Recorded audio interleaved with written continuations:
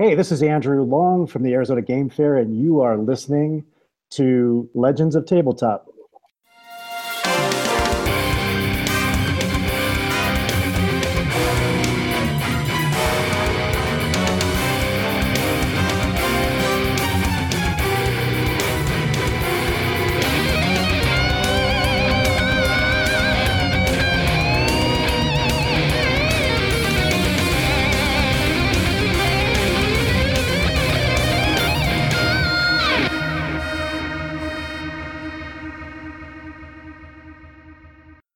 So how are you doing today?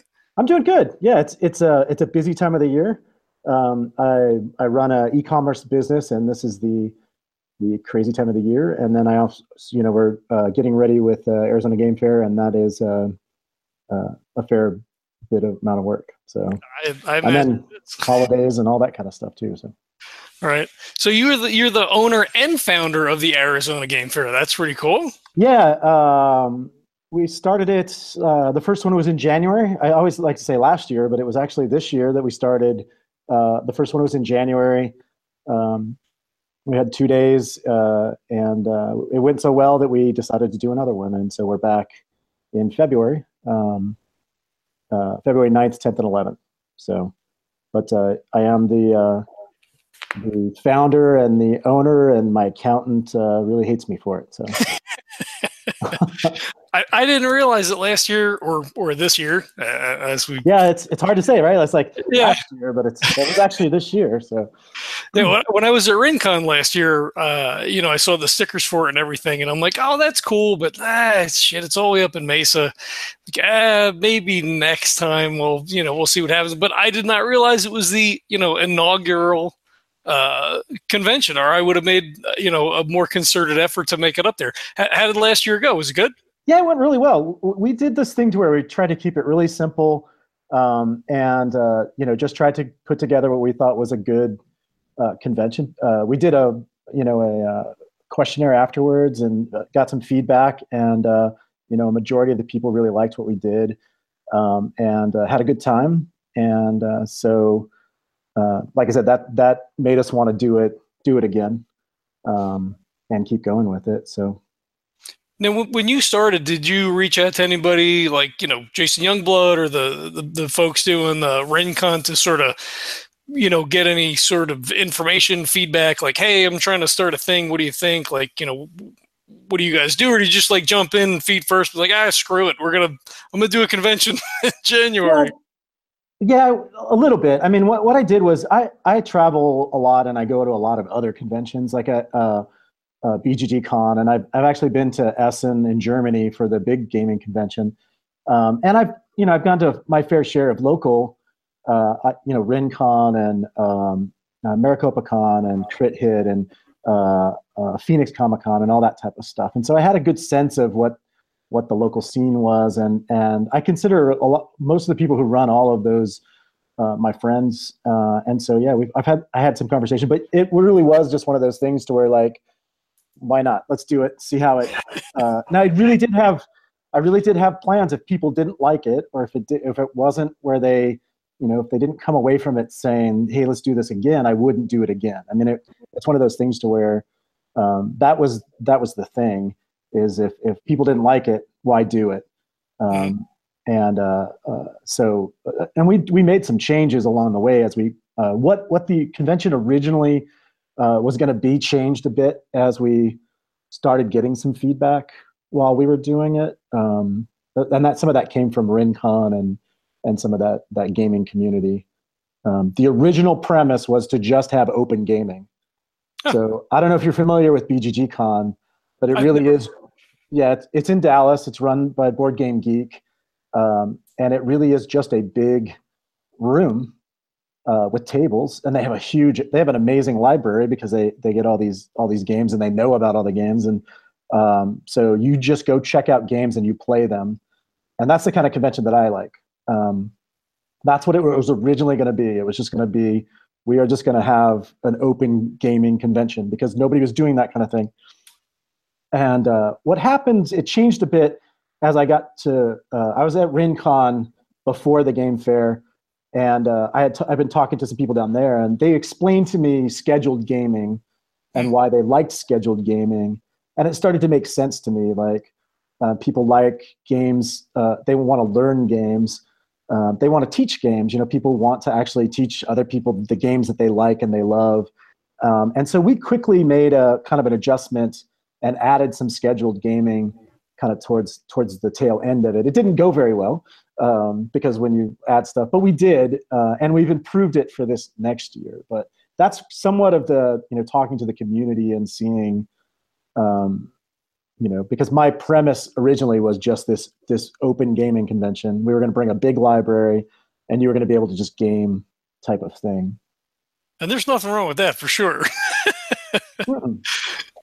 Well, it goes back to this thing to where, when people talk about gamers, and this is the biggest thing I've probably learned from doing this, they talk about gamers, but there are so many different kinds of gamers, and there are so many different kinds of people, and what they like in a convention and what they want to get out of it is completely different. And so, I could make a convention for myself, and, it may not be as successful as if I make it for, the community as a large. So, but that's the thing, is you start talking to, there's just runs the gambit of the types of games that they like to play, how they like to play them, when they like to play them, all kinds of stuff. So that's been the most interesting part.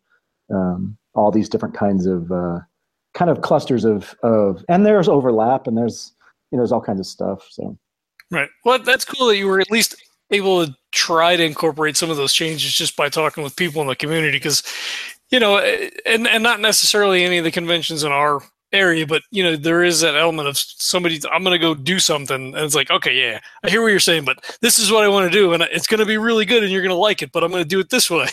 Right. So it's good to hear that you're, obviously looking for feedback. And, with the first year, I guess it makes a lot more sense too. Like, hey, how can we make this successful and enjoyable for everybody?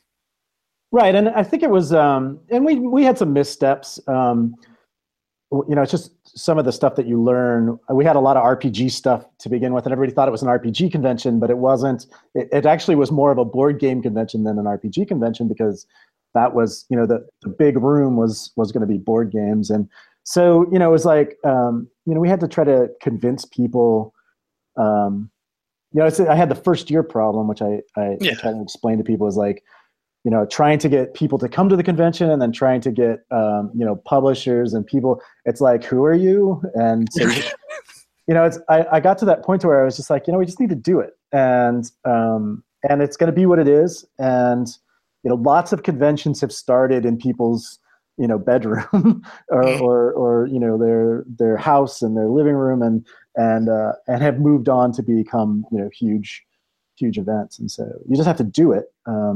Right.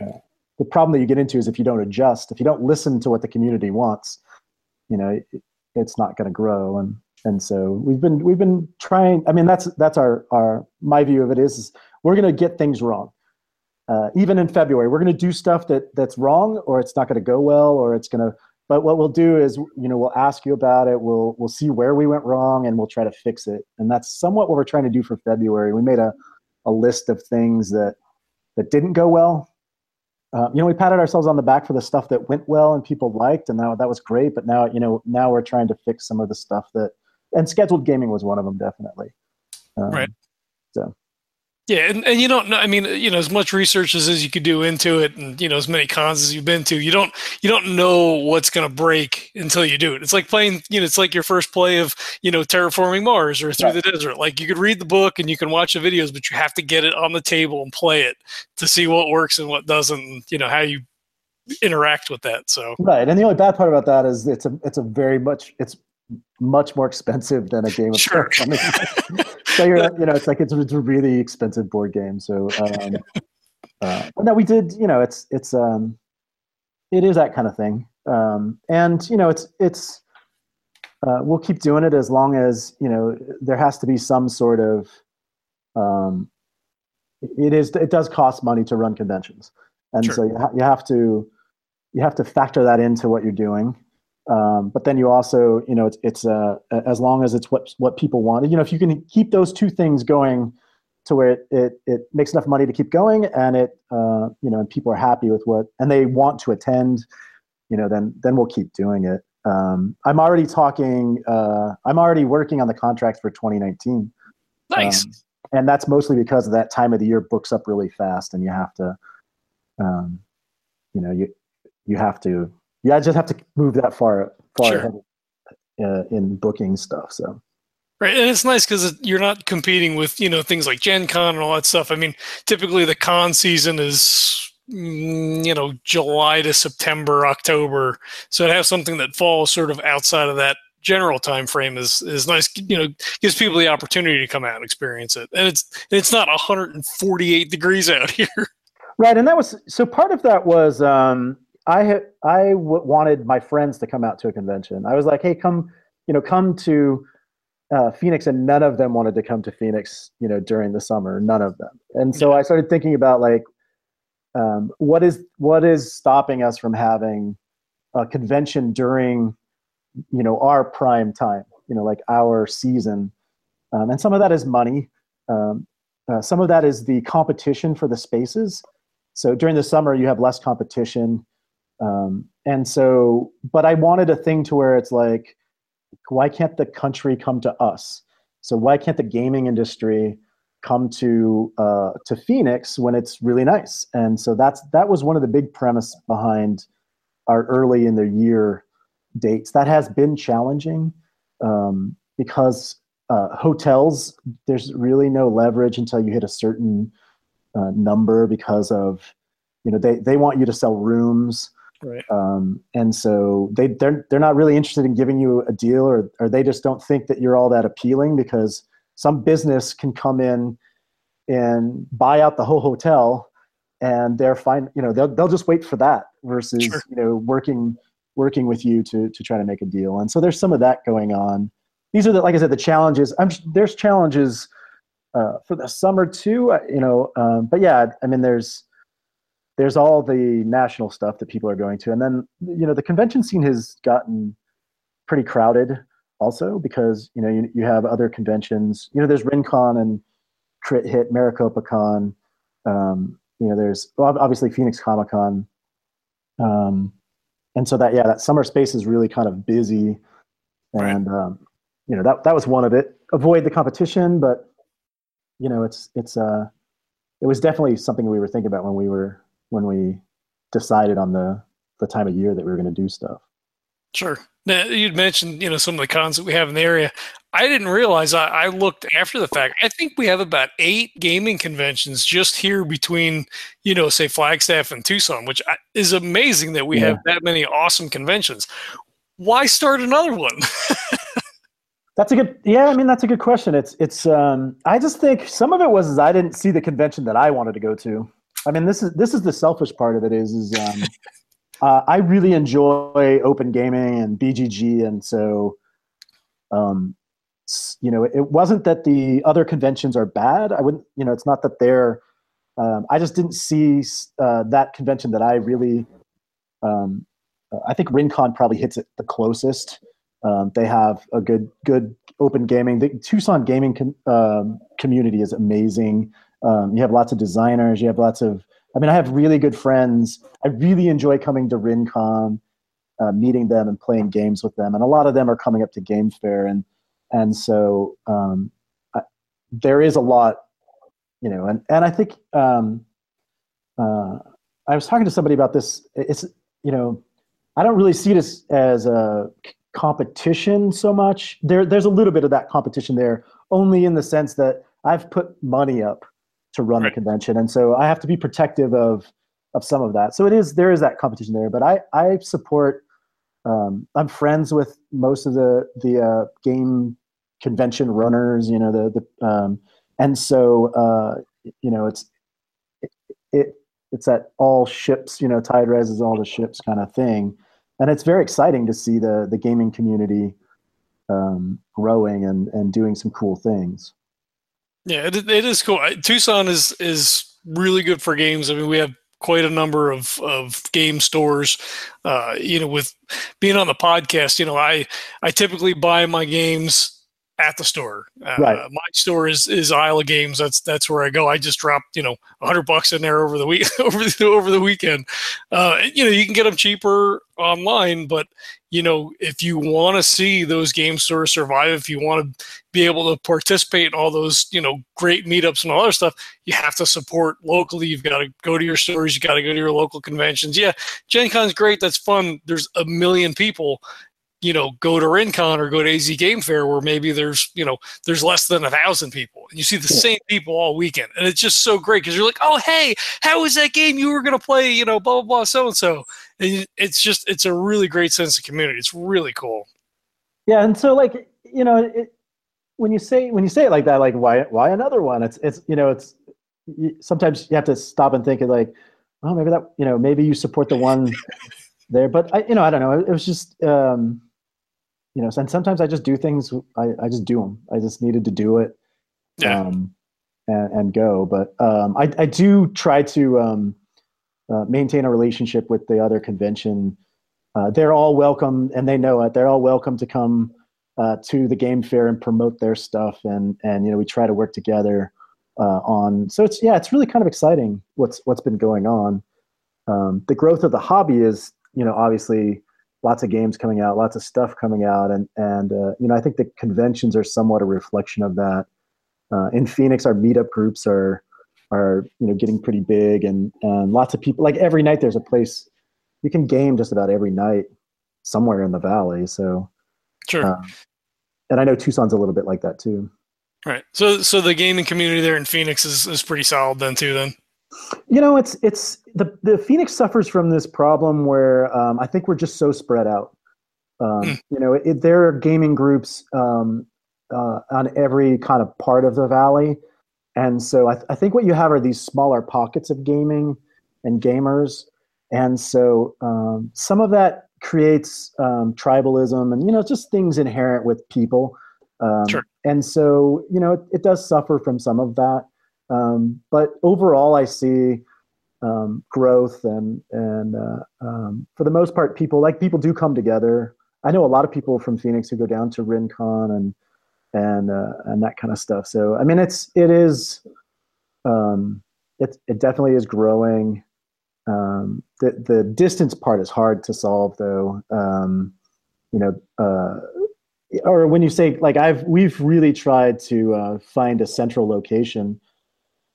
Which in February it's just hard to do because of the competition for spaces. They sell out really quick, and there's no real leverage and this kind of stuff. And so the Mesa Convention Center works for us, but we've had people say, "Oh, it's Mesa. I don't want to drive that far." And I totally understand. I mean, right.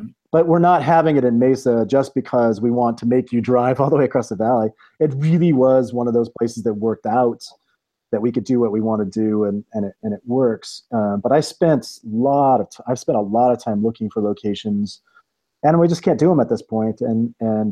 But that's some of the problem is I just think the distance, and I think Tucson to a sense has that, but I think you guys are a little bit more compact, right? Tucson it's not real big, but like for me, I'm all the way down in Cerrito. So for me to go up to Rincon, and I drove back and forth every day and every night was an hour, 45 minutes to get over to the Sheridan. So it was not a ton of fun in that regard. Sure. But, being all the way down here, you got to go where you got to go. So, I mean, it's a function of the state, right? I mean, overall, the state's way spread out. You've got Tucson way down here. You've got Casa Grande, and then you've got, Phoenix and Mesa and, all the rest of it up around that way. So we're kind of all over the place. But my goal for this year is try to hit all of the conventions this year coming up, which may be stupid, but declaration of intent. That's my plan. Yeah, I mean, it's there's starting to be a lot of them. So, but yeah, no, they all have their thing, and they all have. I mean, everybody. I've been to a bunch of them, and everybody has fun. I mean, it's it's an enjoyable thing to go. So. Well, you get to hang out and play games and make new friends. I mean, that's the perfect weekend. Yeah, and I think that Rincon has been that thing where I really enjoy going, and because I see this, the people that I enjoy hanging out with, and I do that. Like I said, I've gone to the Spiel, which is in Germany, for 3 or 4 years now, and it becomes the same thing. It's huge, but we always come back. We a lot of us stay at the same hotel, and Sure. we all game in the evening, and we've become really good friends. And I meet people from all over the world, and it's part of that gaming. And you get those at any of the conventions, around town, no matter how big they are. People can feel that at Phoenix Comic Con, which is huge, to some Maricopa Con or Crit Hit or I have not been to Game On, which is it's been around a few years, but it's a video game, board game. But I've heard of people, but like I said, you get that same, hanging out camaraderie type of thing. So yeah, that's pretty cool. What sort of programming can we expect this year at the con? This year we've doubled in space. So last year we had one of the small, it's called the A building. The ABC is how they describe their buildings, but it's a smaller building. We've doubled spaces. We've added the A and B building. The RPG room is going to be about the same size. Open gaming is going to be a little bit bigger. We've added a larger scheduled gaming section. One of our difficulties is we're going to be in two different buildings that are a little bit apart from each other. It just happened to be the only way we could pull it off this year. But you're going to still get the same thing. It's the big focus is going to be the library. We're going to bring 600 plus games to the library. We've been buying new games to add, the newer games to add to the library. So we have some of the newer, hotter games. That's going to be the central, focus of the convention, is this big library with open gaming. And what we find with that is people bring their own games also, because it's just a place for them to all get together and play the games that they brought. But if you want to check out, you can use your badge to check out any of the games. So that's kind of the thing. Like I said, the RPG room is unfortunately the same size this year. We were a little limited in that, but we see growth in that. The tables filled up sooner. We're going to have some RPG events around. We also have a theater, so we're going to be doing panels. Cool. There's a 100-seat theater that's attached to the convention center that when they first told me that that's part of that building, I was like, well, can you take the seats out so we can game in it? Because I was like, what are we going to do with this theater? And so, but they were like, no, they're set in there. And okay, so we had to figure out some stuff to do. And some of that is we're going to do panels, and then we have some featured events that are going on. One is we're bringing Paul Dean from Shut Up and Sit Down out. He is traveling through the U.S. and he's going to swing in, and so Friday night we're going to have he's going to give a feature presentation, and then we're going to have a meet and greet with him on Friday, and then we're going to do on Saturday, we're working on a live RPG event. So we got some of the local RPG people. I'm being a little vague on this because we're still some of it's still coming together. But essentially what's going to happen is they're going to do a live hour-long RPG. The RPG is going to be Dungeon World, and so people can watch that and participate. So that's going to be our Saturday night thing. Scheduled gaming is going to be bigger and better. We're going to do the digital signups like Rincon does. So we're going to have a better. Last year it was a little thrown together, as you would say, but this year we're being a little bit more with the digital signups and that kind of stuff. We're doing some tournaments. The big one is the Catan tournament. So we are a qualifier for the National Catan tournament, and the way that this works is that you come, you have to participate in a preliminary where you play 3 games of Catan. Each of the preliminaries are then ranked, and the top 16 players then play for a semifinal. And then the top 4 out of that play in a final. and then the winner gets an all expense paid trip to Origins. Wow. Yeah, and so we're going to fly them out to Origins, where they will play another tournament, and the winner of that will become the U.S. National champion for Catan, and then they will go on to Germany and play in the thing. So it's a really good deal. But yeah, it's hotel. It's I think they're taking them out for dinner. It's food. It's and plane ticket. So the cost for that's going to be $10. And so we're going to run preliminaries Friday and Saturday, and then we're going to have the final and the semifinal and final on Sunday. Some of this is might change. We're nailing down the schedules is pretty much what we've been doing now. We've got we try to bring lots of guests and designers and those kind of stuff. So we have some of that coming on. We'll be posting that. I'm trying to think of what else we got going on. I should have made a list. Sounds like a ton. Yeah, it's. I fear that we've gone. This is one of my fears, is that we went from being really simple and we're able to pull it off to. We added a lot of complexity this year, and so it's really been trying to nail that down and make sure that the goal is to do the things as well as we can. And some of that strategy was, to keep things simple. But these are the things that we think people want to add to the experience. I just remembered one more thing. We're going to have an escape room. Oh, I think I saw that on Twitter today. Yeah, there is a local company that's going to run an escape room. It's going to be a little shorter than your normal escape room's about an hour. These are going to be like half-hour things, and so they're going to run that at the game fair for people to run, do the escape room thing, which is really fun.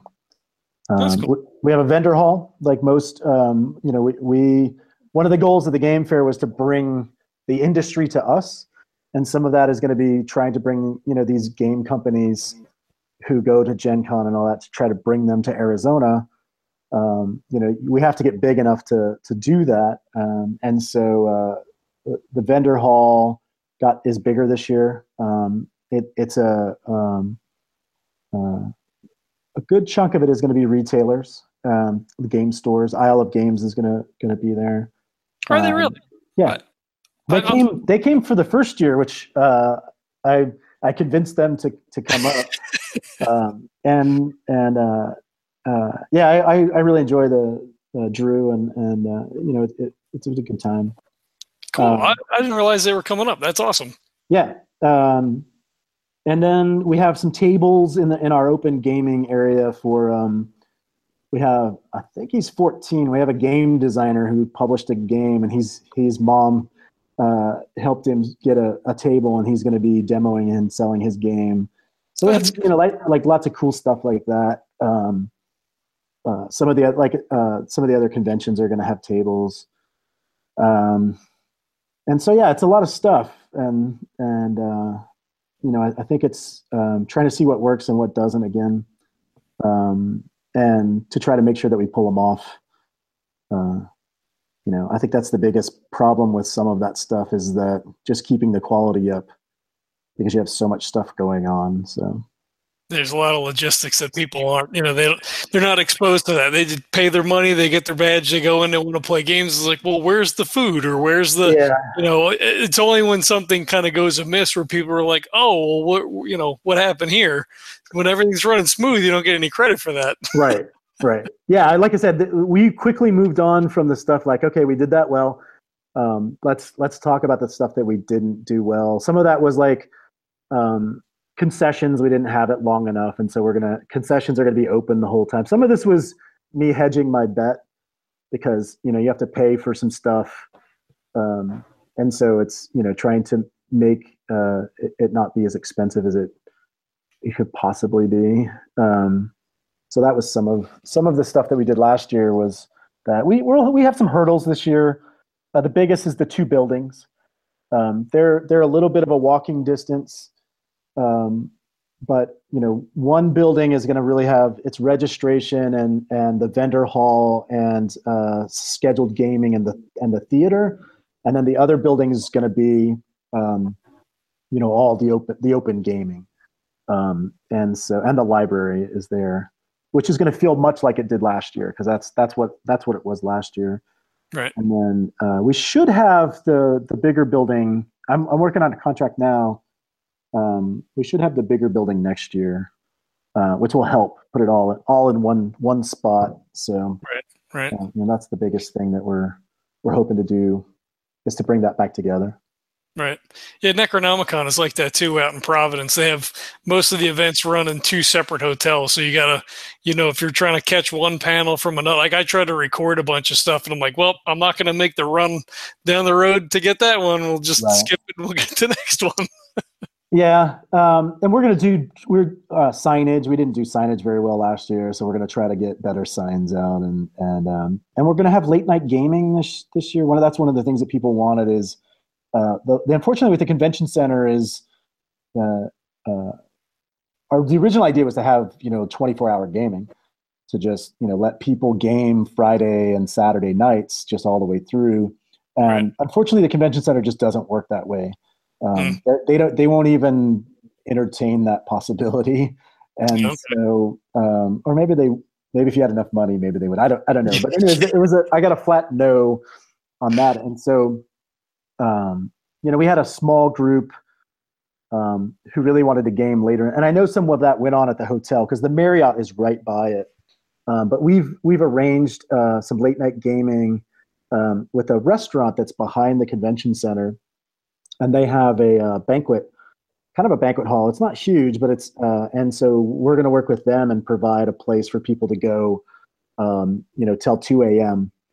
Nice. And then the hotel has been very friendly about. I said, there might be people. Are you okay with people gaming, in the hotel? And they're pretty much okay with, there's areas around the hotel that you can play. And we've worked with the hotel, whereas, and this is going to end pretty soon, but in January, where if you book a room at the hotel, you get a free badge. And some of that is just that. February hotel rates are crazy. Then there's nothing really. I mean, the best rate we could get was like $149 a night. I didn't think that was terrible. No. But yeah, it's like, but for some people, that's a lot of money. And so one way that we wanted to help out with that is like, if you're going to spend $150 on a hotel room and come to our convention, we'll comp you a badge, to help defray some of that. So that's worked out well. Some people really have appreciated that. It makes it easier for them to attend and to, and a lot of people who get the hotels are the people who game from, 8 a.m. till, 4 a.m. and then get up at 8 a.m. and do it again. So. Yep. Oh, that's the best part of the convention. Yeah, I'm not. Excuse me. I can't do that anymore. I have to hit a schedule and where I can't function very well. We do open early. It's one of the things that I said I pay, for that space, and so it's we open at 8 a.m. And last year we had people there at 8 a.m. starting, 18xx games. Wow. Because they knew they were going to be kind of an all-day thing. And so, we really did have people coming and gaming. And so we'll continue to do that again this year. So yeah, I saw that early on Friday. I was like, shit, I don't think I could get there at 8 o'clock. I had to drop the kid off at school before I make my way up. It's like 2 hours to come up. Yeah. And then we're doing a flea market on Saturday. You can buy the tables when you register. They're like $10. That's not a lot. And then we'll have a math trade.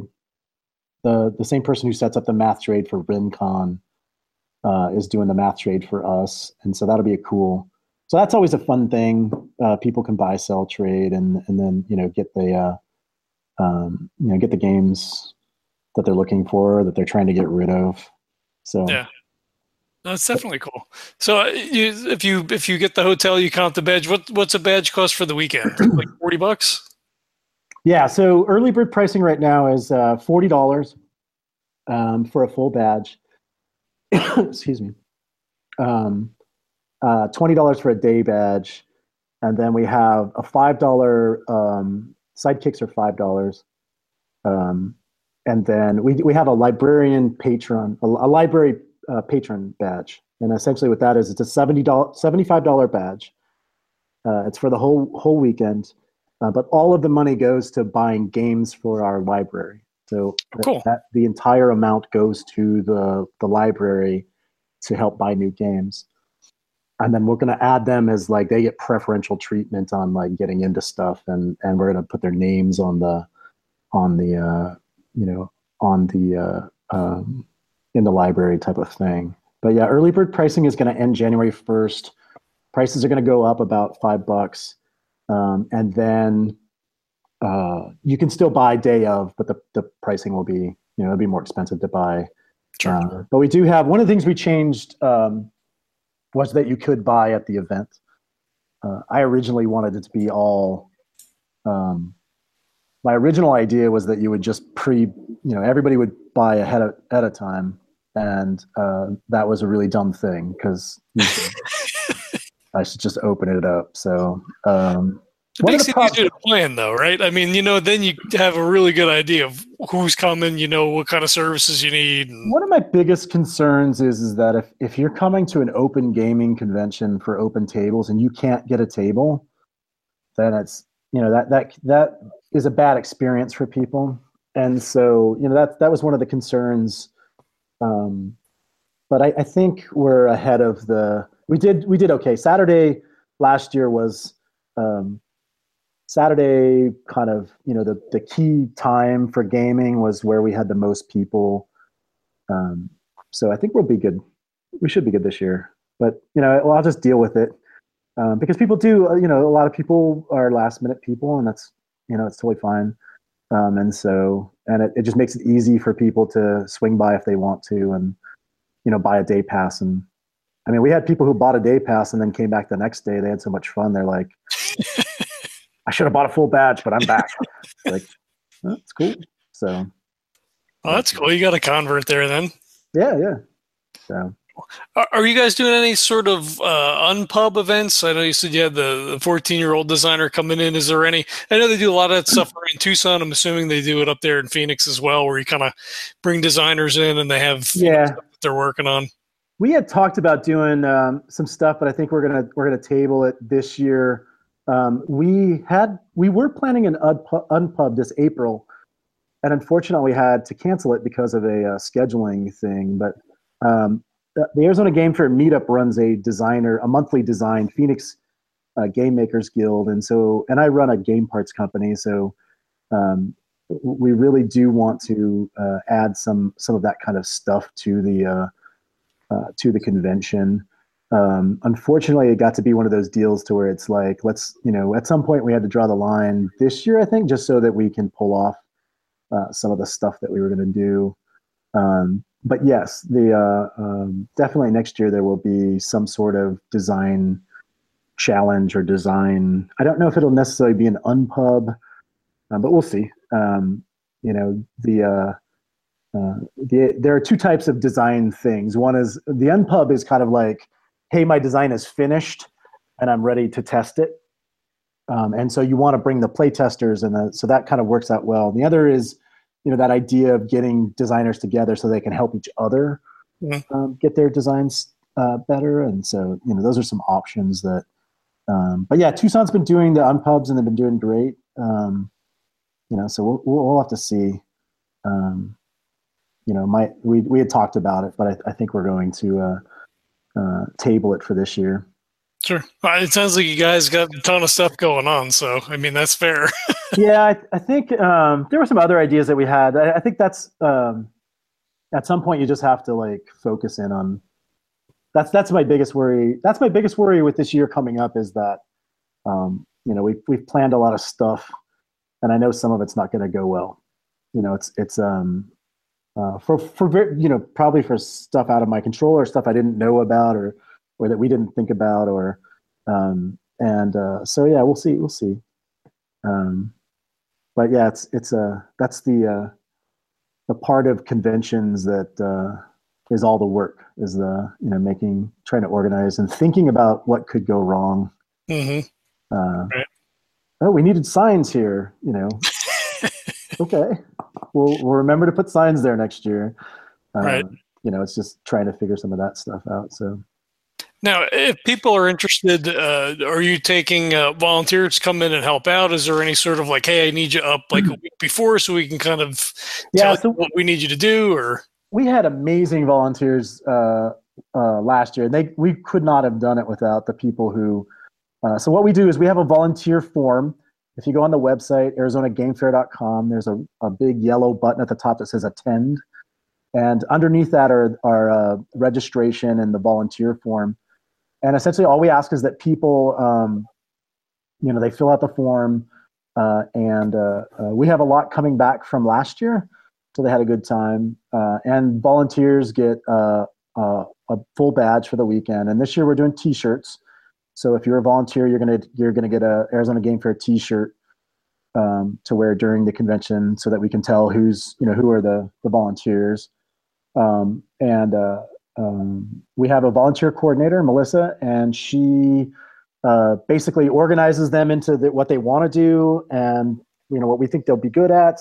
And then we separate them into groups, and then like a week before we'll bring them in and we'll have here's what we're doing, and we'll feed them nachos. I think last year we fed them nachos and so that kind of thing. And then but yeah, the volunteers I was really impressed with the people that and they had such a good time. And it was because it can be kind of some of the stuff, you're standing there and there's nobody around, there's nobody doing stuff, and it's kind of boring, but it all worked out. They were all good sports about everything, and I think we did good on that end. So a lot of them are coming back, so that's kind of exciting. And 600 games, unloading 600 plus games and putting them on shelves is always much fun. Right. Now, how does that work for volunteers? Do they work like a 6-hour shift, an 8-hour shift? How does that? Yeah, they just work a shift. We just call it a shift. I don't know the exact, because Melissa's amazing. She just does all that stuff and sets it all up. But yeah, they work what we call a shift, and then a shift just gets you a badge. So, but I'm not sure. I'll have to double check with her. But I'm not sure if it's 6 or 8 hours. And then that's their contribution. It's kind of that barter. They get a badge for doing that. So okay, and people can volunteer to teach games and run RPGs and all that kind of stuff. Well, it's available on the website now to register for that. Yeah, they're under that attend button, the big yellow button. The game submissions are open till January 1st. And on the one form you can submit for board games, RPGs, or panels. So if somebody wants to do a panel, or even podcasters, if somebody wants to use the theater to do it, yeah, there you go.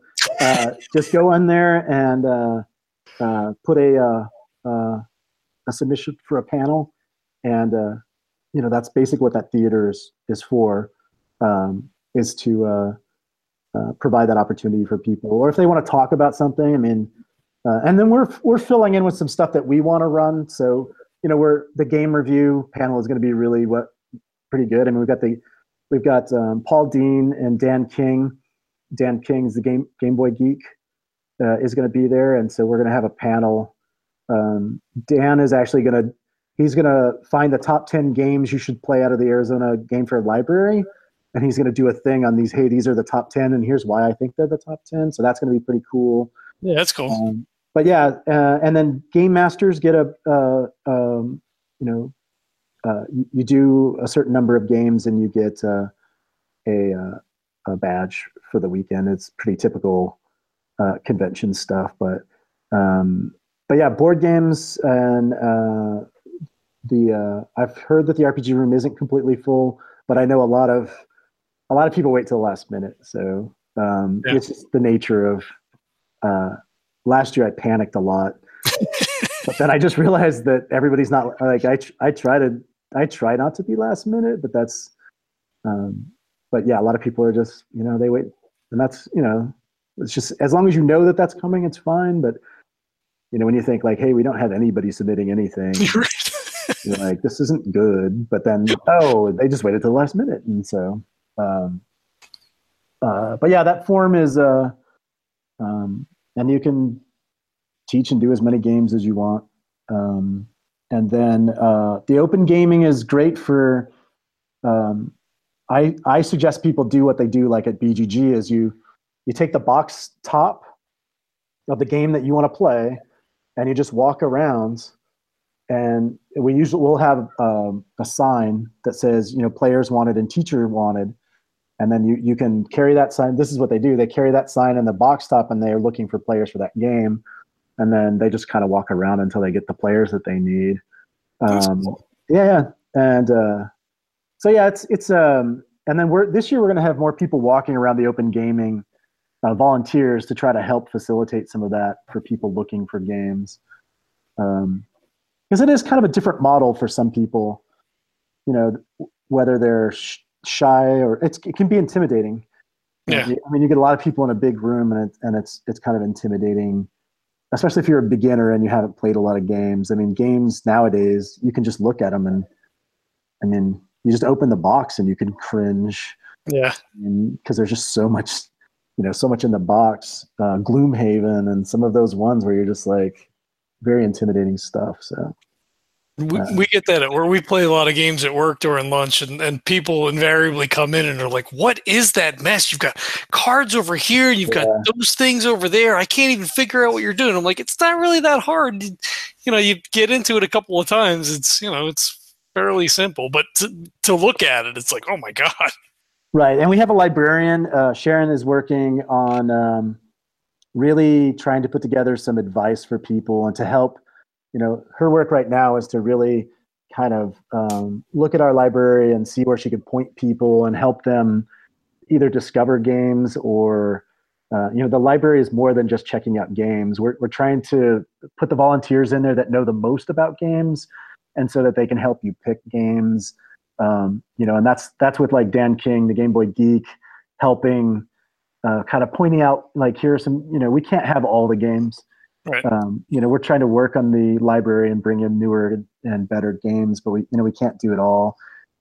So, I think the big part of the library is providing that service to help you, to help you find the game, and then maybe even find people to play with. On Board Game Geek, they're doing a geek list to organize games. There's an unofficial Arizona Game Fair geek list coordination thing if you're on BGG. And so it's basically people saying, I want to play this game at this time, and you can just go in and sign up. So there's a lot of that stuff going on. Cool. So, yeah. Oh, that's cool. And with as many designers as we have here too, I ran into David Short over at Isla Games, and we, just started talking. Because not every game is for every person, and if you don't know what you like, maybe, and we just had like an hour-long conversation. Like, well, do you like this game? Okay, cool. Then you'll like this game, and then this game is kind of like that one. But if you don't like this, then forget all these games over here. Right. And David's coming. He was great last year. He knows a lot of games too, and so he's really good at teaching, and so yeah, it's just one of those. But yeah, it really can be kind of an intimidating thing for some people, and I think that's, like I said, that's why I changed on the scheduled gaming. I mean, it was really going to be an open gaming convention. I wasn't going to have any scheduled gaming, and then people talked to me about it, and I understand why. I mean, there are people who sit down. I think Comic-Con's a little bit this way too, where they sit down and they plan their weekend, and they schedule it out and they know what they want to do. And I think what came from that is I'm not that person. I'll walk around and do whatever. I have never scheduled anything at a convention. I just kind of go, and then I let what happens. But then I realized that people really, that's the fun of it for them, is that, I'm going to play this game that I've been wanting to play for a long time. I'm going to play that at 2. And so it gives them that thing to look forward to, and to kind of organize stuff. And so, that's what we're trying to provide. And hopefully that'll get better and better each year. So. Yeah, that was my RinCon this past year. I was scheduled from noon on Friday all the way through to Sunday afternoon, Sunday evening. And, sometimes it was like I have 10 minutes, so I have enough time to run to the bathroom and then get to the next game. Well, like I said, it's games that don't get to the table that often. I know my friend John was playing Twilight Imperium for all day. At Game Fair last year, people were playing 18xx games, and we are going to put some bigger tables for those people who want to play those, big long games. And but yeah, it's just an interesting. And then, like I said, there are people who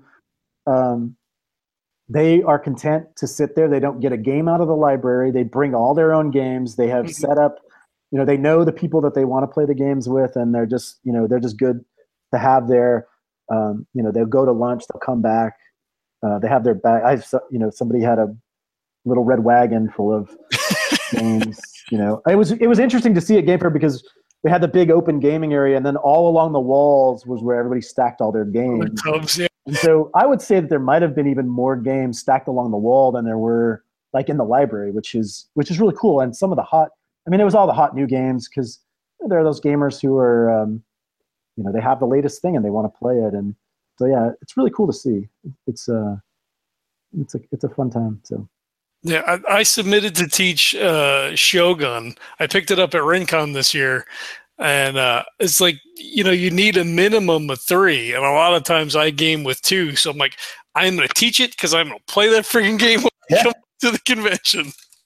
Yeah, and I think that's, I've encouraged people to get those games that you don't see very often, or or that they know how to teach, or that they have a copy of. There's some games that are kind of hard to get a hold of, and it's cool to see people put that stuff in so that you actually get a chance to play it. And then, we'll have we also have the demo teams, like Men in Black will be there running all the Steve Jackson games. And, there are small designers who will have stuff demoing. And hopefully, a lot of the game designers, I know Seth Jaffe was there last year.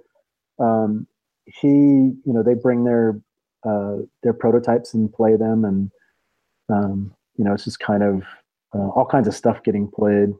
The one growth area we're looking at is miniatures. I think that's going to be next year. We're going to try to do some stuff with that because they're just space. The space that they take up is quite a bit, and the kind of coordinating all of the terrain. I'm not a miniatures player, but we have a store down here called Games U. And man, I look at that terrain and it's so amazing. Just the stuff that I watched some people play 40K, and it's just kind of really cool kind of stuff that I'd like to see at Game Fair. So hopefully we will not stop miniatures people from setting up and playing because that's what open gaming is all about. But we hope to provide them with some stuff for next year. But that's cool. Yeah. When will we see a finalized schedule so people can start to plan out their weekend for gaming? Yeah, it's going to be mid-January. We're going to close submissions January 1st, and then I suspect we'll leave it. I suspect we'll go a little bit longer after January 1st, but you didn't hear it from me. Just because it's January 1st, but yeah, we'll have the schedule. Our goal is to really have the schedule up early enough so that people have time to get the games that they want. We're like all conventions. We're trying to deal with this digital sign up versus people who show up at the convention, making sure that not everything's full up, and that people can who show up day of can get into some stuff. So we're trying to look at how to handle that. I think RinCon does that pretty well. They've always done game signups pretty well. And you could always get like the alternate. So like usually there's a book, with players listed, and then you can be like first alternate, second alternate if somebody doesn't show up. Right. Yeah. So that's the part where just nailing down the process. But no, our goal is to have it. It's not going to be last minute. It's really going to try to have it at least a good chunk of it set up for them, and then have some of it. We might even just have tables that you can only sign up for, at the fair type of stuff. So we'll see. Some of that stuff still, I call it the after January stuff. There was all the before January stuff on the list, and I'm pretty close to getting that stuff done. But there's the after January that I start worrying about. The badges are going to be pretty cool. Eagle Griffin Games is going to be a lanyard sponsor, so we're working on some lanyards for them. There's just some cool stuff coming, and then we have T-shirts. So we have you can buy a T-shirt, or you can pre-order T-shirts. That's going to get shut down because what we're doing is we're in an effort not to get stuck with a bunch of Game Fair T-shirts that nobody wanted. We did pre-order. So what you do is when you buy your badge, you can pre-order a T-shirt, and then you pick it up at the convention. And so that's gone really well. And then, like I said, the volunteers will have, I believe it's going to be like a bluish T-shirt, so you'll be able to see who's a volunteer. So those are the kind of things that I think make a convention cool. On my end of it, right. So you can tell who the volunteers are, and it's just some of the experience stuff. So those are the things I enjoy. But yeah, a lot of the after January stuff is the scheduling of the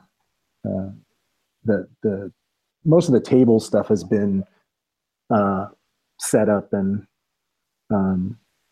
ready to go on that end, but it's just filling in the details. Cool. Do you have any favorite games yourself? Any favorite board games you like to get to the table? I'm a Euro gamer, and so I like a good themeless solitaire game, as people say. So yeah, I'm on the Euro end. We've been. My favorite game is Cacao. I would have to say. I have a hard time with the what's your favorite game, because it's always kind of changing. Sure. But we've been playing. I brought back some expansions and stuff, and so we've been playing a bit of Cacao. But those are the kind of games that I like. I do like a good like Dominant Species is one of that doesn't get to the table as much as it can, but I like a good. It's just the thing that does it for me.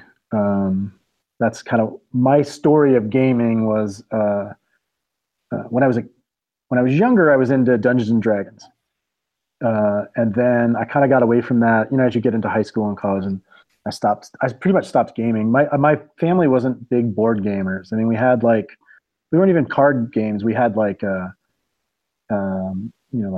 the base stuff, Monopoly. We had the cheesy games. Yeah. But we weren't. It's like I talked to a lot of people who were like, yeah, my family played cards all the time. We were always playing games. That wasn't really my family. We had games, but we weren't kind of like. But I did play a lot of D&D when I was younger, and then I don't know, when I was about 40, my wife and I bought a new house, and we were moving, and I found all my old D&D books. And, it was like, I want to do this again, because it was like role-playing is so much not about the computer. Like my whole life had become the computer. Like I would go to work, I'd be on the computer. If I'm not on the computer, I'm on social media. It's like it just became this computer thing. Yeah. And so we started playing RPGs, and then in between we would play board games. When somebody didn't show up, or people would just say, "Hey, I got this new game, let's play it." And I was like, "Wow, these games are so much better. Like they're amazing, and they give me a feel, an endorphin when I play them." But quickly, I tried to play all the games, and I found that all the games don't do that. Like Magic, I was talking to somebody today about Magic the Gathering. I really understand why Magic the Gathering is such a great game, and I understand why people like it. But I don't like card games where you have to do the it's a, kind of like you're putting a card with a card, and it's the text, and that just for me doesn't give me that feel, and so I don't enjoy it. And if I don't enjoy it, why would I put that on to you, right? Like, why would I play that game with you? Because then you're not going to enjoy it because I'm. So a lot of the Ameritrash and that kind of stuff, Magic the Gathering based games, or that came from that kind of card game thing. I don't enjoy as much. And dexterity games, I just don't enjoy them. But that Euro is that kind of that sweet spot of like Power Grid and even Ticket to Ride, or some of the simpler, like Cacao's a very medium weight. It's not hard to teach, but once you get into it, it's got a bit of a strategy to it, and that's kind of what I like and what I enjoy. So that's kind of been my background. But I enjoy, like lots of friends that I have are Omni gamers. Mm-hmm. Who really enjoy playing all kinds of games. Like they just like a bunch of different types, and I find that I'm not that.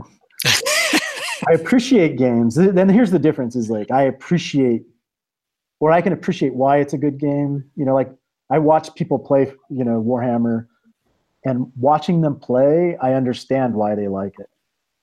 I understand what they're doing and what it does to them, but I don't know that I could take the tape measure and That's not really my. I mean, if we're gonna do miniatures like that, like we're playing D&D or we're doing something here, it's not just about rolling the dice and that roll enough to hit that thing. I'd say I'm probably more of an Omni gamer. Like I'm all over the board. I love Splendor. I mean, we play the hell out of it, but Samurai or Lanterns, Lotus gets a lot of play anymore. I mean, I'm just all over the board, and I'm relatively new to board gaming. Like I grew up the same way. We had Monopoly, we had Parcheesi. Maybe we played what the hell's that thing with the cars? I can't. It's a French card game. I can't think of the name of it. Oh, Milliborn. Boards, yeah. Mm-hmm. We would play that. My ex-wife and I used to play a lot of rummy and card games and things when we were younger, dominoes stuff. But yeah, since starting the podcast, I've gotten more and more into gaming. Like you see, it is like an endorphin rush. Like especially in a 2-player game, it's like I'm gonna figure out a way, and I'm gonna beat you, and I'm gonna win. And like maybe that's a character defect because I love it so much. Yeah, no, it's hard to explain to some people, but like I said, and that's how I explain different games. Like that game, like I did play Magic, and that's the difference. I did play Magic the Gathering. I kind of knew up front that I wasn't going to enjoy it, but I did play it, and I didn't enjoy it. But it's like I could really understand why they like that. It's just not my. I do enjoy going to the game meetups though, and I'll play a game. There are a few games that I'll like have not played and say no, I won't play that. Like if I know a game right off the bat is not going to do, if I could just look at it and kind of tell that it's not going to do it, I'll sometimes say no. But oftentimes, like when you go to the meetup groups and stuff, and that's a cool thing is people just introduce you to stuff you like. I would have not known that I'd like that game, so that's cool. And so you have to be somewhat open to it. But the favorite game question always comes up, and I don't know that I have like one. It's usually whatever we're playing. Like we've been playing Queen Domino. We played that today, and King Domino. I enjoy that. They're a little bit different, but they have the. So yeah, and Catan I was never a. I played it a couple of times, but because I came into the hobby late too. I think Catan, there was already games that were better than Catan because Catan's been around for quite a while. There were already games that I was like, wait, that gives me more like Kraftwagen or some of these Euro games that are,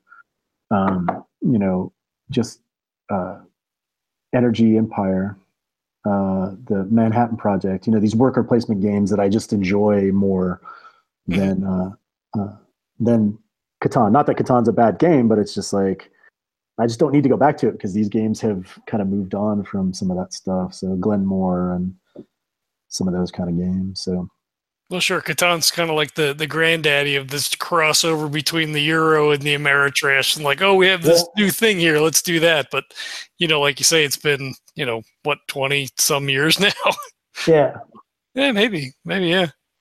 And then our big thing is really trying to, for the library. I mean, we're really working on trying to create a sustainable way to like put together a really good library. I think that's for people who go to BGG Con. They have just an incredible library, and I've heard Dice Tower Con has an incredible library. I think like Geekway to the West. I have not seen it, but I'm pretty sure they have just these really good libraries where people can come and play a lot of the games that they may not have had or that they want to try, or that a lot of BGG, since I don't it was like just standing in the library with my friends, and we would just pick up a game and go teach it to ourselves too, which is a lot of times you don't do, because it's like you're going to spend an hour or so reading the rules and teaching yourself the game just to play a 2-hour game, and then but there's a lot of that goes on. Right. But it's expensive, and I feel bad. There are so many conventions out there, and we could ask publishers, hey, send us free games, but this is how they make a living too. And so we're trying to figure out a way to where, we can buy the games from them and support them, and support the library is kind of a big project of mine. It's just not all about, it's like free games is hard.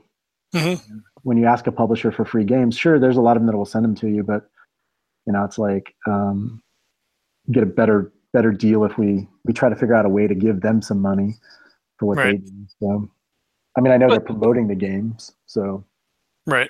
It's all about the community. I mean, we get the same thing. We'll get games for review occasionally for the podcast, and then a lot of times I'll go out and I'll back those Kickstarters. It's like, oh, it's cool. I got a free thing, but like you say, these are people who are, doing this, and they're, either making a living, or they're, maybe transitioning into like, oh, I'm going to give up my day job because I want to design games for a living. Right.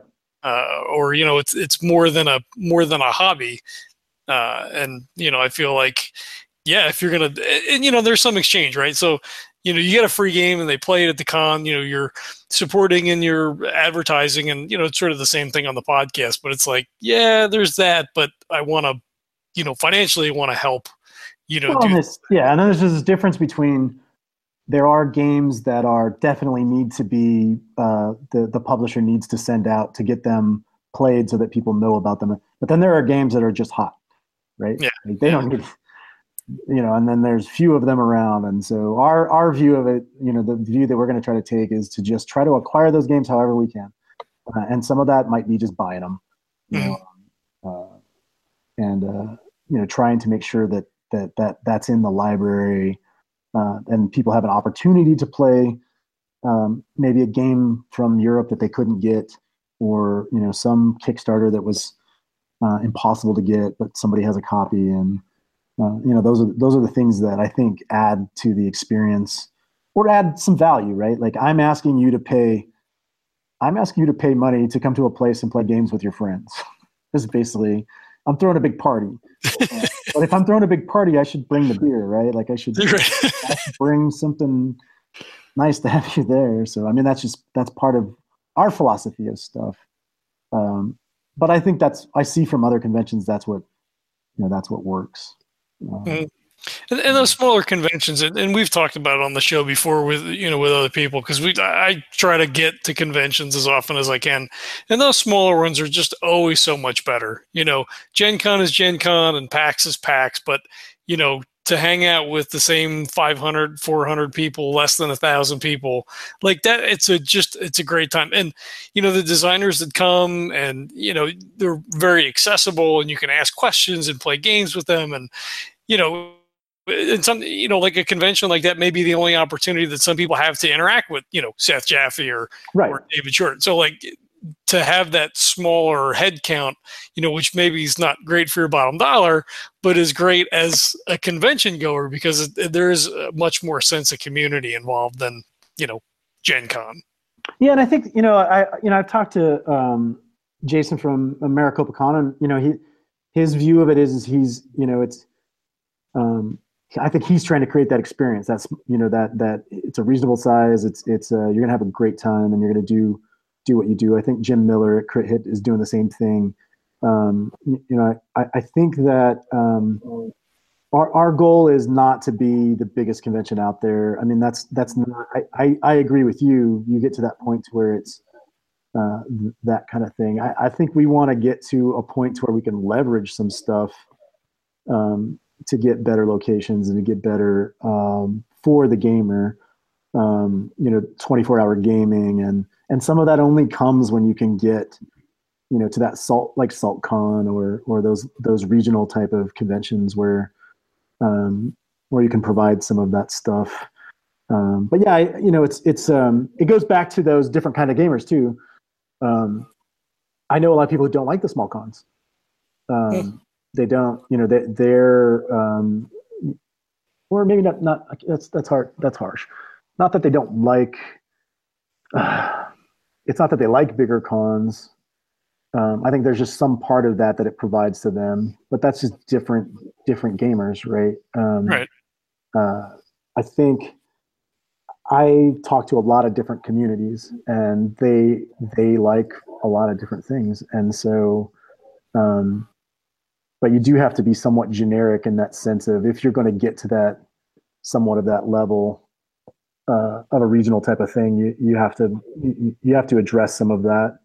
And then some people aren't going to like, there are people who aren't going to like Arizona Game Fair. I totally get that. It's fine. I had this conversation with somebody. The first convention I was trying to get people to comment. So I was going to all these events, and I talked to this person. I sat down, I talked to them, and I was like, yeah, we're throwing this gaming convention. We're going to have this library of games, and you can come and you can play. And it's it was like $30. It was $30 for 2 days.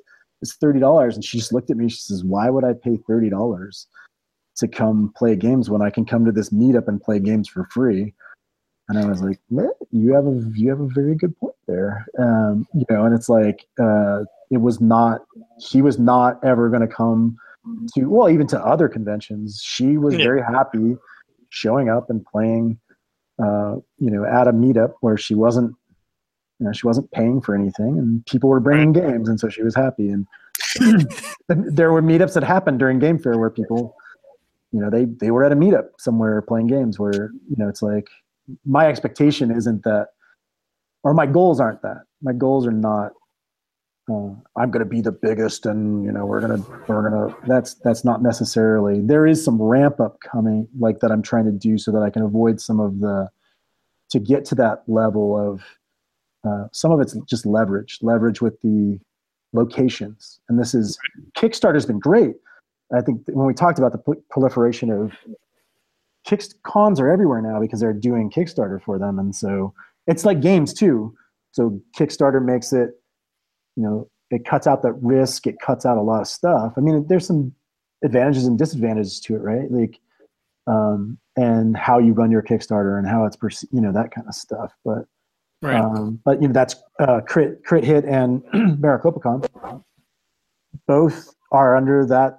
Guys, they're telling people, like, if we don't get this number of people, this thing's not going to happen. And so, if you want it, you want to support it, you have to do it now. And this is, my thing that was a little different. It was just like, let's do it. If it doesn't work, well, Andrew did a dumb thing, right?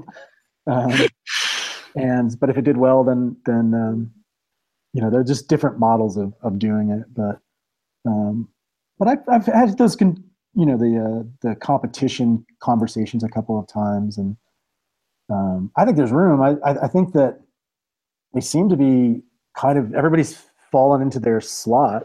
There's the RenCon has it. I would never do anything near RenCon because I respect them and what they're doing, and I would not want to. And I would hope that they would do the same. That's where it comes. That's where competition is like, I'm not gonna do that. But now if you do something, you're right. The gloves are kind of off, right? Like, but it's like, I try to reach out to people and find out what their dates are and what they're doing and that kind of stuff. Right.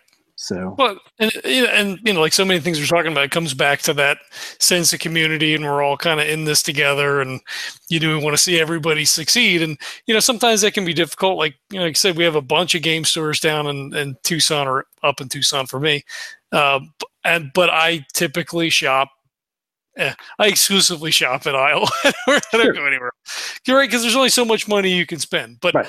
with the conventions being spread out as much as they are, I for me, like I said, this year I'm going to try to do all of them. Maybe that's unrealistic, but I want to see the community as a whole be successful, and Sure. be able to go and meet people that I haven't played with before and play games I haven't played before. So hopefully most people will kind of see it the same way, and they want to participate. They want to see you do well. They want to have an opportunity to go to another place and play more games, because everybody wants to play more games. Right, but it comes to where you have to make a choice, right? So this is how I explain it to people. People who are there's Phoenix Comic Con, there's Game On, there's Arizona Game Fair, there's Crit Hit, there's Maricopa Con, there's RinCon. All right, so that's some of the bigger ones, and there's new ones popping up like weeds everywhere. But what ended up happening is you're going to have to. This is where it comes. You're going to have to make a choice, right? And my bet is that I want you to choose me, right? Especially for people. There are people. I have friends who will go to a lot of them, and there are people who will come play games and get them for free, right? Like that's not Jason's model. Is everybody kind of pays, right? It's a Kickstarter type of thing. But our model is that if you come and do games and do panels and do that kind of stuff, or if you come help us run it, we're gonna comp you. So there is this opportunity. Phoenix Comic Con is similar. I know stuff's changing there. Even some announcements today about some stuff. Game On, I think, is very similar. But as you talk about, like, these gaming conventions cost 30. these. She wants in on the cover. He wants in on the conversation. He just wants to bite me because he's a dick. Yeah, well, I had to come to a different place because my dogs would be like, they would be definitely letting you. They would want a word in edgewise, but you have to make a decision, because each of these cost. Comic-Con costs a certain amount of money. RinCon costs money, especially for people from Phoenix who have to go down there and think about a hotel. Yeah. Arizona Game Fair. We have people coming up from Tucson, which is great, but they have to think about housing and those kind of things. And so when you start thinking about, it's like Isle of Games is a great game store. I have not been to a lot of the other game stores, and that's mostly because of my relationship with Isle of Games comes through conventions and not so much going there to shop. But I have been down there, anyways. It's like Phoenix has a bunch of game stores, and there are people who will drive all the way across town because they like that game store better than that game store. And so you've made a decision, and that's what you get. There's lots of choice now. And if you like the small cons, if you like what Jason's doing, if you like what Jim's doing, like, there's really, Jim has great RPG. Crit Hit is doing the RPG stuff really well. And you can, they're doing more board games and that kind of stuff. But like, sometimes you have to make a choice. And some of the bad part is we're all asking for money at the same time, right? Because Phoenix Comic-Con badges just went up. Arizona Game Fair is up. Crit Hit's I think they're launching their Kickstarter in January. Jason with Maricopa Con has already launched his. Oh, did it? Yeah. Shit. yeah, it launched. I think he launched it. It has to be maybe this week. It might have been this week. Damn. Okay, I'll make a note. Yeah, and then there's Macrocon. Justin and Jason are working together. Justin's trying to do these mini game day things, so we'll see where that goes. Game On is really trying to do more board game stuff, I know. So it's like I said, going back to our earlier conversation, where I think it's great. Like, there's lots of choice. There's lots of things you can do, but it does, I don't think they can all, maybe they can, I don't know. Can they all survive? And I think some of it is just what their goals are. Jason's goal is, he'll tell you this, is It's not about the money. It's not about the, he wants to have that con that he wants to put on that he thinks people, enjoy, and they do, and they support it. And, and that's what he's doing. And, our thing, I think, is to maybe try to be a little bit more of that regional. It's a great time in Arizona, and we live in this, this is one of my other big problems, is there's this, all the great conventions are on the East Coast. I mean, PAX Unplugged, which would have been a great thing to go to, Philadelphia. Geekway is in St. Louis. Well, it's not East Coast, but I mean, it's across the Mississippi. Yeah. That way. I mean, BGG's cool. It's Dallas, but it's still Dallas. I mean, right. There's some LA stuff that goes on. There's Strategicon and the other two ones that they do during the holidays. As AssaultCon is kind of probably one of the bigger OrcaCon in is it OrcaCon in Seattle area? Or is it Portland, Seattle? One of those. That's starting to be kind of that regional kind of thing. I don't think that's here. That's where I see us going. But I do agree. If you can get too big and lose sight of, and then you can just have the industry change, like Phoenix Comic Con, where suddenly you have to start paying people, and how do you make money? Yeah, yeah. And you definitely have to change the way that you interact with. I mean, Phoenix Comic Con had, the fallout with their community because of just changes they had to make. But I try to explain it to people as like, I'm not. I may be competitive because there's money involved. Like RinCon's the same way. RinCon, there's money involved. Mm-hmm. Like that RinCon cost. I mean, I've had conversations with them. RinCon costs money. You have to rent the hotel. You have to, you have to do all of this stuff. We're in the same boat. The Kickstarter one, people are there's really no risk. Yeah. Either funds or it doesn't. Yeah. Why do I care? It funds or it doesn't. And they do funds because I think they provide something that people want. But it's just dealing with that idea of like, if I get competitive, it's just because, man, there's and it's paid in advance. It's not like I've paid for the Arizona Game Fair is pretty much paid for. I mean, there's still stuff rolling in, but you pay in advance. It's not a thing where like, oh, the bill's due after you run your event. Yeah. It don't work that way. They want the money up front. And so, it's like my competitive comes from that idea of that, like, no, I have to put something on that people are going to want to come to and pay money to come to, and to go along that way. I think Kickstarter, like this is in no way knocking Kickstarter cons. I think it's a great way for stuff to get started and to get going and to provide that community. And it helps build on that. So like I said, it's not knocking them at all. It's just it's going to be interesting. Yeah. I'm looking forward to it. I'm bringing 3 people along with me. So cool. Yeah, I'm looking forward to getting in and playing some games and teaching some games and just experiencing what Phoenix has to offer in the way of gaming and we know I know some people out that way, associations through Twitter and people that come down to RinCon and stuff. So I'm looking to catch up with a few people. So I think it's going to be a lot of fun. I'm really looking forward to it. Yeah, I mean, if we could do what and I'll explain this RinCon. If we could do what RinCon does, is like I said, from Phoenix, when I go down to RinCon, I really enjoy it because of the community. I mean, you guys have such an amazing group of people down there. If Arizona Game Fair could do half of what RinCon does in that sense, I think that's the great part of it. If you guys come up and start building those relationships with because there's some great Phoenix gamers, that are just amazing. Those connections are like I said, if I could do it half as well as RinCon does, I'm happy because I think that's some of the, it's not the games, it's the people. Mm-hmm. I know the games get in the way a lot of times. What do you play? What do you like to play? What did you get? It's like I'm buying, I'm trading this and it's like that's the stuff that's there, but it's the it's like, oh, I got to hang out with David Short. We got to play a game. It's like I enjoy when I go down to RinCon to talk to all of those guys that, and the convention, the people who run it are awesome. And so it's that kind of thing. It's really cool.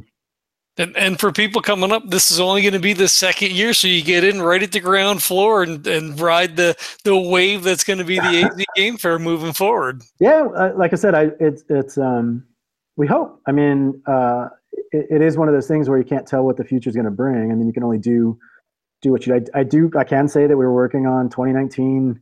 The space has to be booked that far in advance. And so we are doing one other, we have plans in April for a mega game. I'm not sure if you've heard about this. There's a mega game is kind of it's kind of a mix between a LARP and a board game. Like if a LARP and a board game hooked up, kind of, maybe a Model UN also, maybe a little. All right, so imagine getting 80 to 100 of your friends together to play one game. And so what we're bringing is called Watch the Skies. Watch the Skies was a mega game. In fact, Shut Up and Sit Down did a big thing where they went to Watch the Skies. And essentially what it is it's the aliens have arrived, and you play countries and journalists, and you play this game, and it's an 8-hour game. And you take your turns. You have teams, and you take turns. And there are controllers in the game who help you with information that you're getting. And then this mega game has a giant globe. It's a metal globe that they use to put pieces on there so they can keep track of the game as it's going on. It's being run by, there's a group in California, Sacramento, called the West Coast Mega Gamers. And they are running the game, and then we're hosting it. The Arizona Game Fair is hosting it. It's going to be April 21st in the Spiel Pro warehouse. So I have a warehouse from my game part company that I share, and they've allowed me to run the event at the warehouse. So it's going to have kind of a warehousey kind of cool thing going to it. So, but we're hoping that they run these games in California and get 70, 80 plus people playing this game. So it's going to be really, really cool. It's going to cost $40 to play, or you can volunteer. If you want to just experience it, you can volunteer and be one of the controllers. And so you are basically like a game master, right? part of the game, and they all the controllers have different roles that they play. And so that's something we're going to do. We want to do stuff like that too, where it's not really a full convention, but it's something different that's not happening in Arizona. And so Richard Newby, who's our we call him Director of Mayhem. He helps with all the coordination of all the panels and all that kind of stuff. Anyways, he went to Gen Con, and he met these people there. And so we've just been in negotiations to bring them out. They are going to be at the game fair handing out information and doing all that kind of stuff. So, and then people can register. Registration is going to open next week, but people can register at the game fair. It's going to be really cool. I mean, it's somewhat a little hard to visualize, but it's kind of like, I think the RPG people will be into it. But yet it still has kind of a board game thing to it, because you take a turn and you have to be, like you have to make a decision and you have to decide something. And so it kind of has this mix of stuff. So cool. That sounds pretty interesting. Yeah. Cool. So you'll hear more about that coming. Okay. And we'll see them at the game fair. So yeah, they're coming out. They're going to have a table, and they're going to be handing out flyers. And flyers will start showing up. I'll send some down to Tucson, but flyers will start showing up in the local game stores here, and we'll start promoting it as we get closer. But yeah, they're coming out to Game Fair, and the game can run 100 people, so it could be, this is the first one, obviously, that we've done here in Arizona. So our expectations are. My expectations aren't 100, but I'm hoping that it's. I mean, Phoenix is a big city, and if we do it right, we can get a good number of people. But I think it's one of those games where it's kind of like the bigger the field it is, the better. So, Right. You get a lot of interactions, people bouncing off each other. yeah. Yeah. All right. Maybe we should wrap up then. You mentioned a couple of times SpielPro.com is the company that you're running. It's pieces and parts, bits and bobs that people can come in and buy if you're missing one of your. Is it like I'm missing my Parcheesi piece, they can find a Parcheesi piece, or is it more geared towards like designers, developers, where if you need like meeples and random parts and things? It started out. I was selling games on eBay. Well, I had a bunch of stuff in my house that I wanted to get rid of, and I just started selling it on eBay. And I was like, well, this eBay thing's kind of fun. And so what they suggest is, so I started doing some research, and they're like, you should focus on something. And so I looked around, and everybody was selling games. But what I started doing is I started going to Goodwills, and I started to know which were the good games, right? Like I started to know, okay, if I buy that game for $3, I can sell it for $40, or I can sell this one for $50. I started to know the value of the games that were there, and I was like this is cool. But everything I was reading was saying you want to focus on something, and it's like everybody was doing this, and plus driving around to all the Goodwills is just, if I'd have this path, like I was going to work, I would just stop at all the Goodwills, and I'd do it on a different one on the way home. And I started doing this stuff, and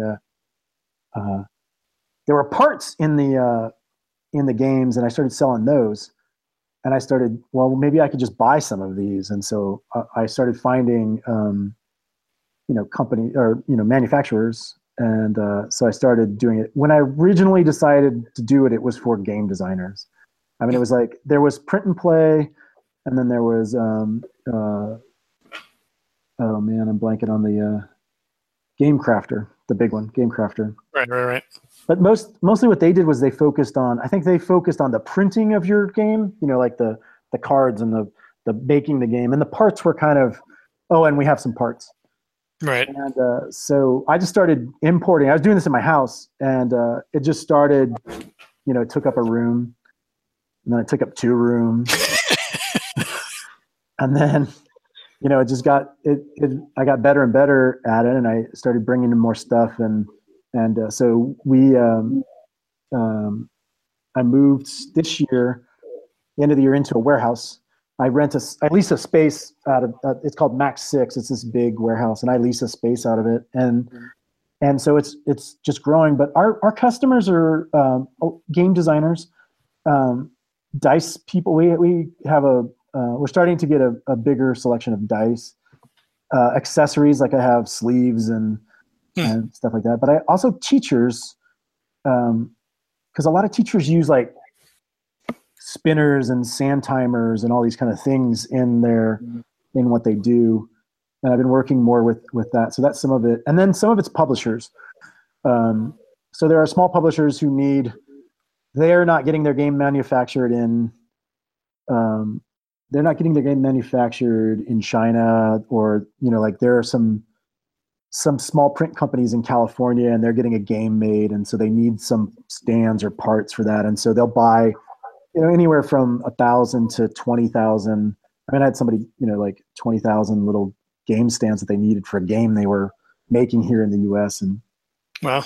So some of it is just straight e-commerce, right? Like the website SpielPro.com is, you just go on there and you can just, you can buy one, or you can buy as many as we have, which people have done. You get that email in the middle of the night, you're like, out of stock. Shit. Somebody just bought all of that.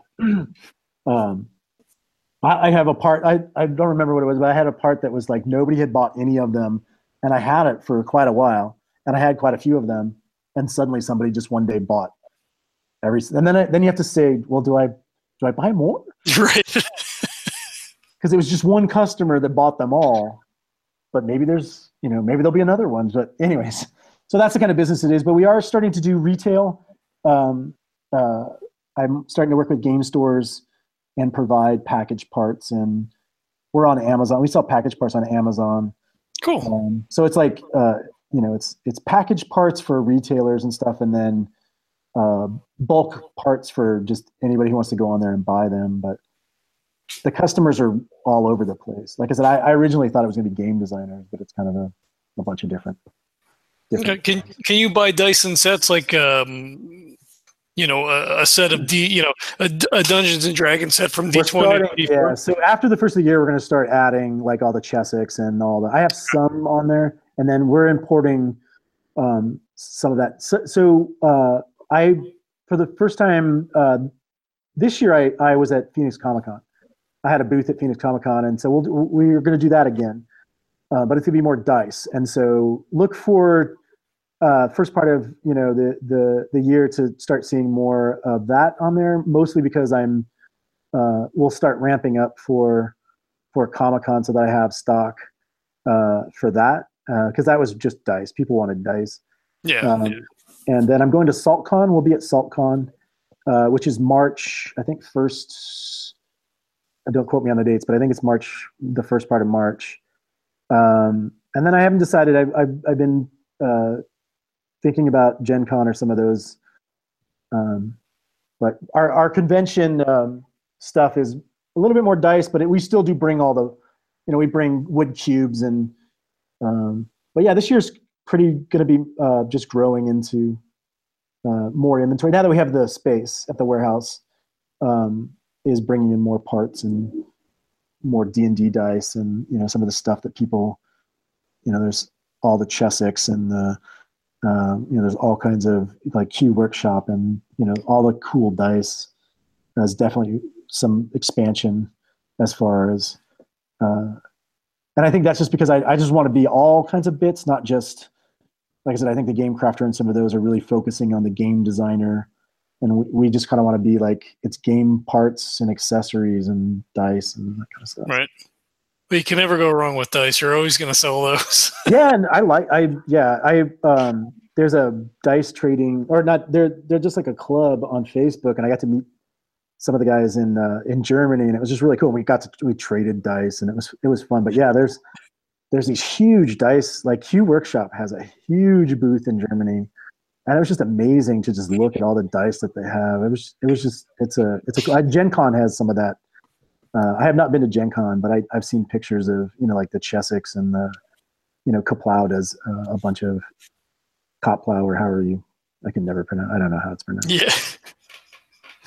And then there's all the new Kickstarter dice. There's all kinds of metal dice, just so many metal dice out there that are just so cool. But yeah, I'm into the dice now too. So, but yeah, it's just bits and parts, and they come from all over. Some from China, some from the UK, some from Germany, some from Poland, some from the US. The US cribbage pegs are made in. There's a good chunk of wood bits that are made in the US, not the Euro, like not meeples and that kind of stuff. Meeples and that tended, were mostly from Germany, but now China. I mean, China just has knocked it all off. I mean, yeah, they'll do everything cheaper. But yeah, spielpro.com. Cool. And I have to admit that I forgot to put that link in the show notes before we started, so I will do that as soon as we wrap up.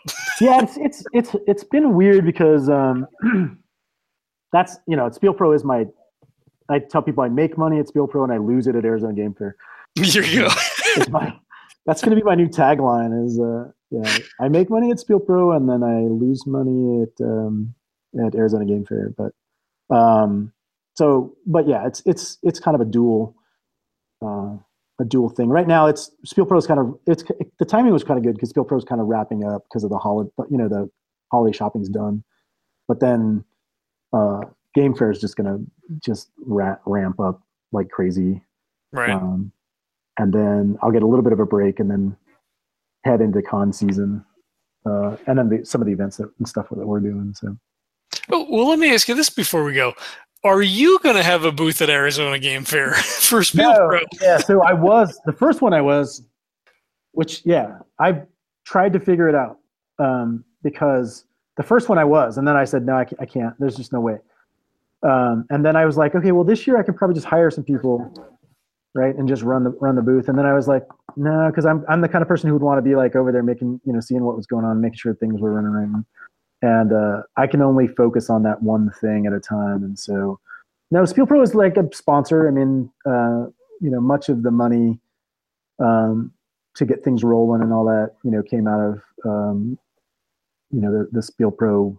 So I would say Spiel Pro is the biggest sponsor of Game Fair. Some of that's changing. It's going to take some while. My big thing is to try to bring the industry to Arizona. Right. Because I just don't think we do enough of that.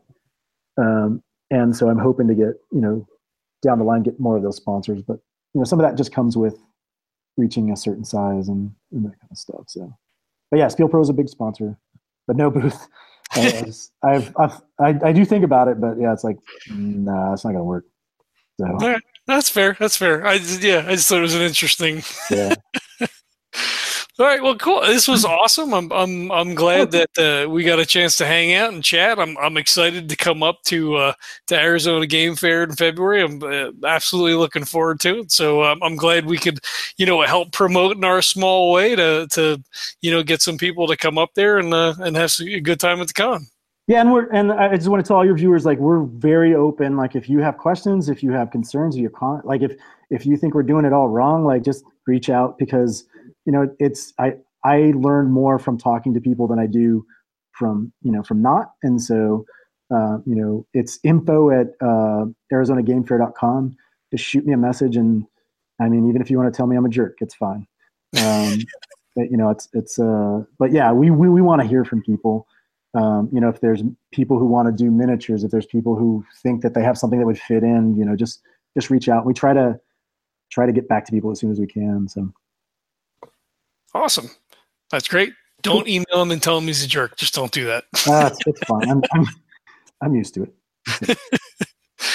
All right. Well, I want to thank everybody for checking this out. We hope we see you up at the AZ Game Fair. If you like what you see, hit the link, hit the like and the subscribe on the YouTube. There's links in the show notes for all this stuff. Follow us on SoundCloud. We're on Twitter, Facebook. We're all over the place. So if you like it, please click all the things. That would be awesome. If you love coffee, go to the website, click on the link for our legendary brew. You can get our coffee from Birds of a Feather Coffee Company. It's awesome. I just ordered 2 more bags today because I'm almost out and it's almost Christmas and I don't want to run out, because then what the hell am I going to do? Drink Folgers? That's not an option. So check that out as well, and we'll catch you all next time. This podcast is a proud member of the Legends of Tabletop Broadcast Network. For more gaming-related content, please visit www.legendsoftabletop.com.